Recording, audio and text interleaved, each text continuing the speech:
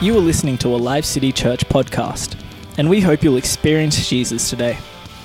We are excited to have you join our extended online church family.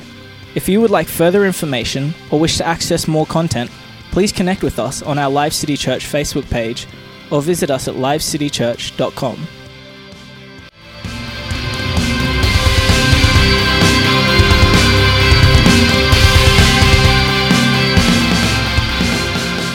Well, we've been preaching on a series throughout this year, a vision that we feel that the Lord has, not just for this year for the church, but really from the time our church was founded, but it felt right for this year to preach a series of messages on this. And that's the vision of our church on the side there. Go make disciples. We're missing the one from back here. Oh, there, Marty's standing in front of it.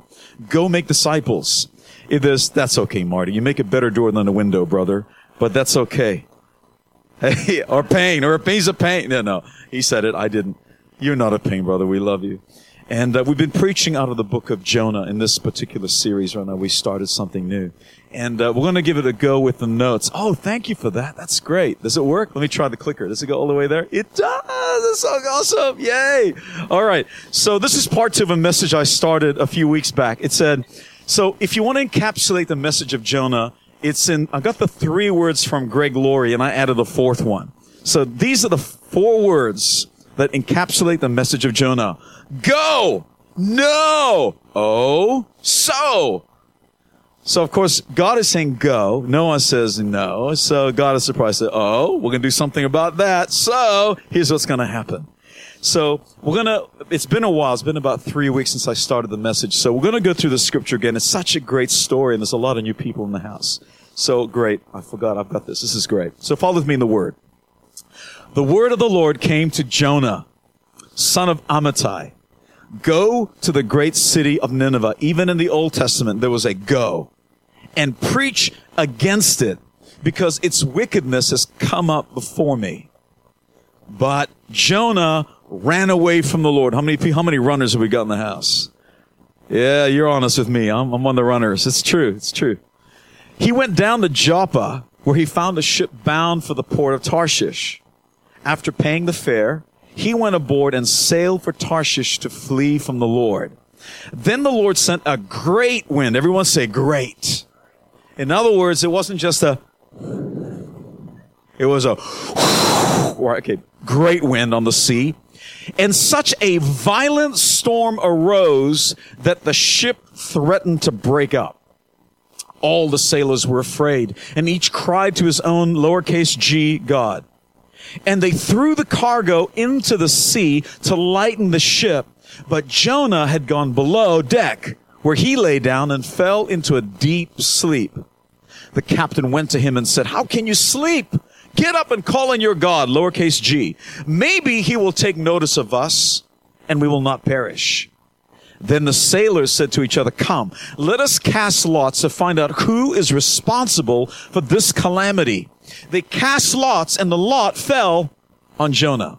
So they asked him, "Tell us, who is responsible for making all this trouble for us?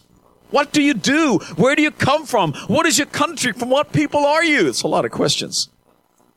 He answered, "I am a Hebrew, and I worship the Lord, the God of heaven." So that word Lord, or the word God, is the word Yahweh. So there's a lot of God. You see the word God? That's why they had to change it to lowercase g. Is not Yahweh. It was whatever God that they were worshiping. Not Nimrod. One of the other gods of that time period. There's a lot of gods they worshipped. But he's saying, I worship Yahweh, the Lord, the God of heaven, who made the sea and the land. This terrified them. And they asked, "What have you done?" They knew he was running away from the Lord because he had already told them so. The sea was getting rougher and rougher, so they asked him, "What should we do to you to make the sea come down for us?" "Pick me up. Throw me into the sea," he replied, "and it will become calm. I know that it is my fault that this great storm has come upon you." This guy's got tickets on himself, right? It's all about me. That's why the storm came, and I'm the cure. Instead, the men did their best to row back to land, but they could not, for the sea grew even wilder than before. How much wilder do you have to get when the sea is so bad that the ship threatens to break up? It began like that and it got worse. It's getting real bad. Then they cried out to it's not the lowercase g. This is Yahweh. Oh Yahweh, please do not let us die for taking this man's life. Do not hold us accountable for killing an innocent man. For you, oh Yahweh, have done as you pleased. Then they took Jonah and threw him overboard, and the raging sea grew calm. At this, the men greatly feared Yahweh, the Lord, and they offered a sacrifice to Yahweh, not their God, lowercase g, and made vows to him. But the Lord provided a great fish to swallow Jonah, and Jonah was inside the fish 3 days and 3 nights. When I was sharing this a few weeks ago, it was in lead up to Easter. We're talking about the 2 key things, just 2 points that I was able to get out in that time that we had. It's several things that I want to talk about this morning. And if you're taking notes, and as a bit of a reminder, the first thing we talked about is this: God's mercy is greater than your sin. You know, we have people that will barely come to church because truth is, they realize that they have been living lives that they feel is fallen short of God's glory. They don't feel even worthy to be in the house of God. Some of you may be feeling that this morning. You've dragged yourself out here, perhaps reluctantly, perhaps someone invited you to come here, but deep down inside you're thinking, I don't deserve to be in this house of God. I don't deserve to be here. I can barely even lift my head. I started watching this movie, Son of God, that's on Netflix. There's some really good stuff there. And it's fantastic how seeing the portrayal of Jesus in this character. As he's looking at Matthew, the tax collector, and people were jeering at him that he was even having a conversation with the tax collector. And Jesus went on with that story where he says, a Pharisee and a tax collector went to pray to the Lord. The Pharisee said, oh God, I'm thankful that I'm not like that tax collector, that heathen, that pagan, that man who sins against you. I thank you that I'm saved. And the tax collector, the Bible says, didn't even look up to heaven, but he says, oh God, I'm not even worthy to be in your house today, but I'm thankful for you. And Jesus goes on to say, and who do you think Jesus accepted more, the Pharisee or the tax collector? And he said, the tax collector. It's not about what position you hold. And you may have a history of doing great things for the Lord. Hey, that's great. But if pride begins to creep in, when you think you're better than other people, when your ministry is more important than people, God sees a sinner more than he sees a person who's saved. As a church here at Live City Church, we're not putting tickets on ourselves. We're all saved by grace. And that's why when someone makes a decision for Jesus at Live City Church, we party like it's 1999. Those of you that know what I'm talking about, God bless you. My age group, all the kids are like, what is that you're talking about? All I can say is the artist formerly known as Prince. Look it up. You'll like it. God's mercy is greater than your sin. You know you cannot unsin God's mercy. There's nothing you can do that God can't forgive if you genuinely are saying, God, I'm sorry. I'm sorry. I failed to live up to your standards. I know you want more. It's okay. If you start feeling like that, God's mercy is greater than anything you've ever done in your past. I know as I'm preaching this message, even to myself, you need to understand, when I preach messages, I'm preaching to myself. I realize some of the things that we've done, some of the compromises that we've made, even the moments where we think that we're really saved. I think I shared this story, but for those of you that don't know, I know, it was one time in my life. I don't know why the Lord allowed me to go down this journey, but I was thinking, I'm pretty holy. I haven't killed anybody. I haven't stolen anything. Haven't committed any immorality that I'm aware of. I'm a pretty good person. It lasted for about 30 seconds. And then the Lord began speaking to me. That pencil, that pen that's in your drawer at home, who does that belong to? Oh, the company I work for. Does it belong to you? No. What's it doing at home? You stole it. Oh, God.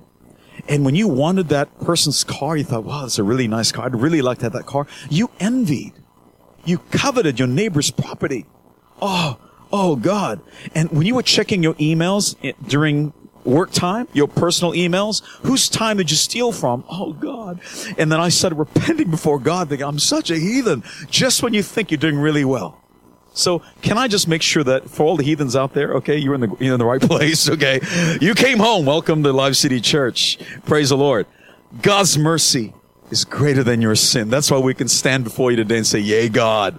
That's why we worship so loudly, because He's greater than any sin that you can commit. Here's the next thing that we learned a few weeks ago. Oops. God will not always call you to do what you would like to do. You know what I'm talking about. Let me tell you, I am the Jonah. I'm preaching to myself. I did not want to be a pastor. I'm now a third generation pastor.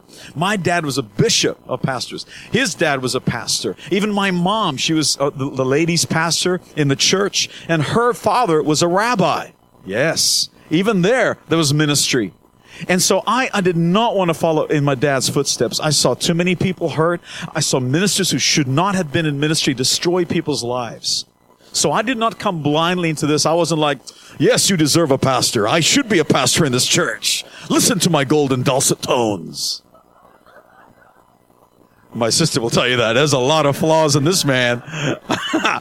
By the grace of Jesus. God will not always call you to do what you like to do. I did not want to be a pastor.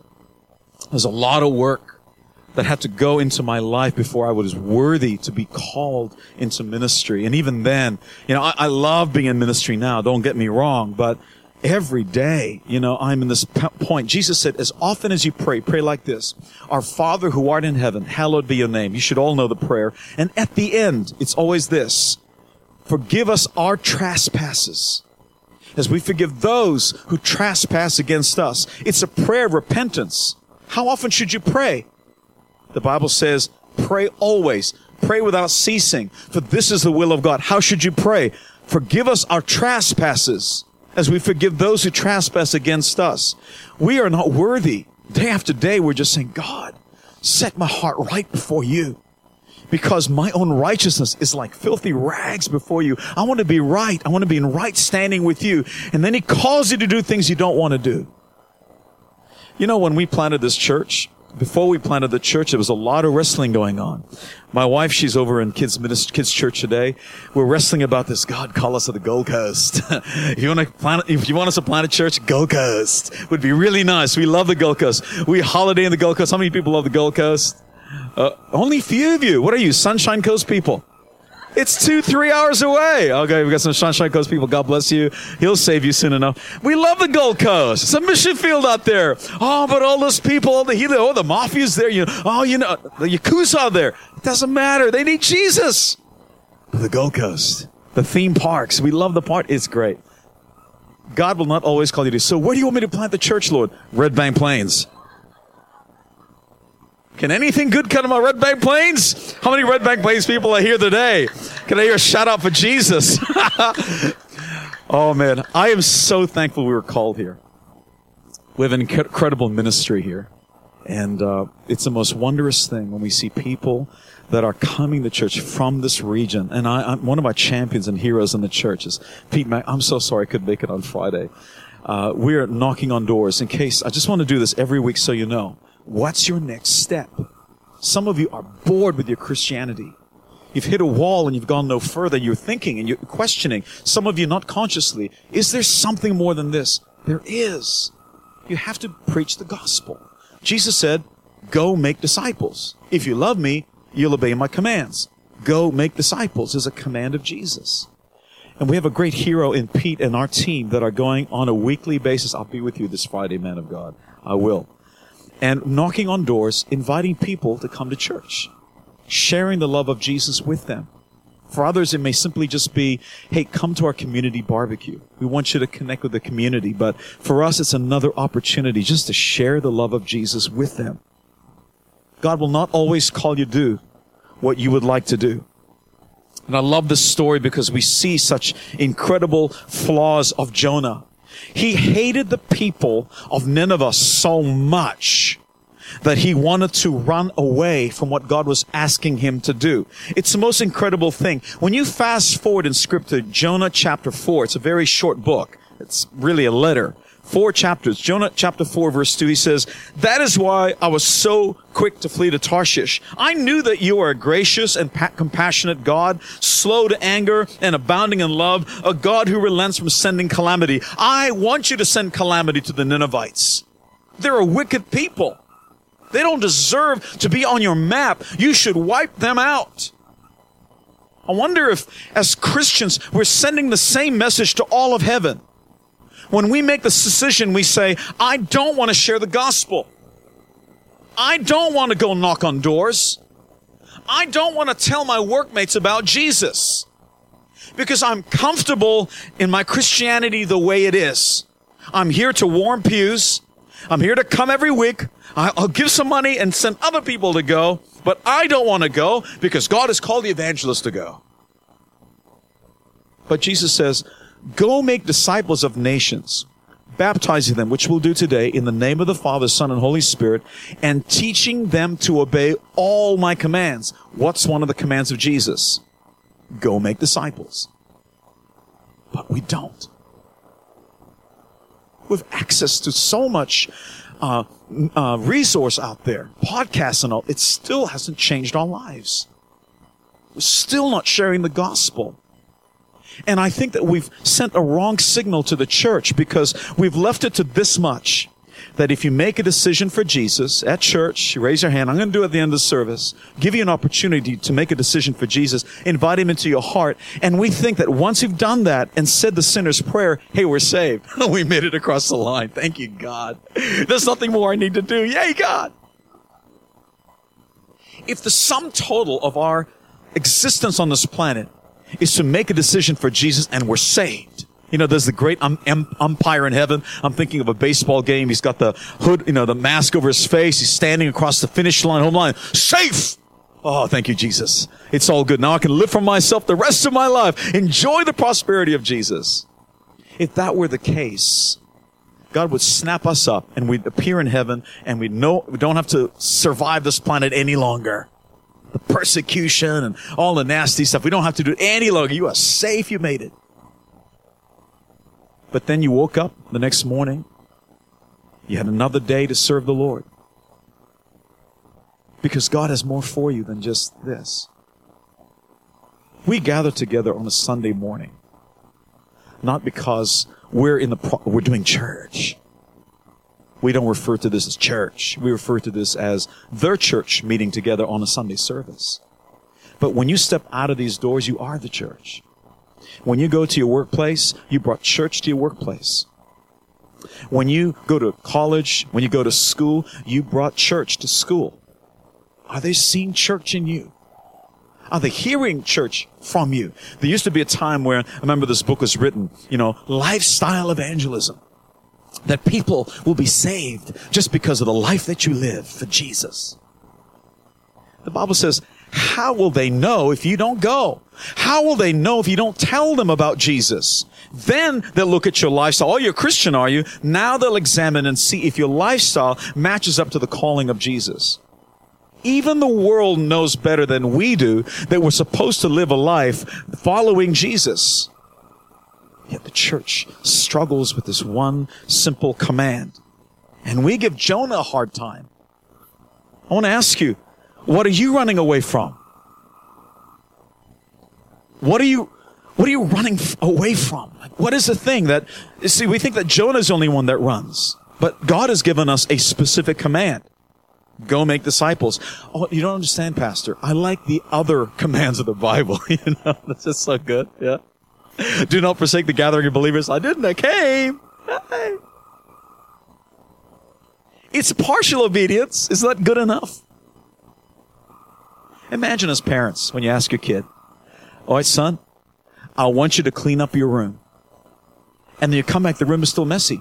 Son, I asked you to clean up your room. Why didn't you clean up your room? Well, I picked up my pair of undies and put it in the basket. Hey, that's good. But the rest of your room is untidy. Yeah, but I cleaned up one pair of underwear. Should we rejoice in the small things? As parents, that daddy hand starts raising up, son. I told you to do it. If you're running away from what God's asking you to do, I want to ask you then, what are you running to? If you're running from something, you're running to something, what are you running to? Jonah felt Nineveh deserved God's punishment, God's judgment. God also felt the same way. But Jonah understood that God's judgment wasn't meted out with just violence upon that city. Because ahead of what he was about to do, God sent Jonah to bring grace, to bring mercy, to bring the love of God over that nation. But Jonah was blind to God's mercy to him. He forgot that he himself was a sinner, saved by the grace of God. And here he is, merciless in judgment of his enemies. I want to tell you, when you are blind to God's mercy in your life, you will be merciless in judging others' lives. When you've forgotten what you were saved from and what you were being saved to, you'll end up neglecting and ignoring the great mercy that God has had over your life. And when you are blind to that mercy in your life, it becomes so easy for us to become critical of others. Have a look at Facebook. Have a look at the comments that are made against great godly men and women of God. They're usually made by Christians, not the world. How have we become so careless that we've forgotten the mercy that God showed over our lives, that we can become so violent in judging others?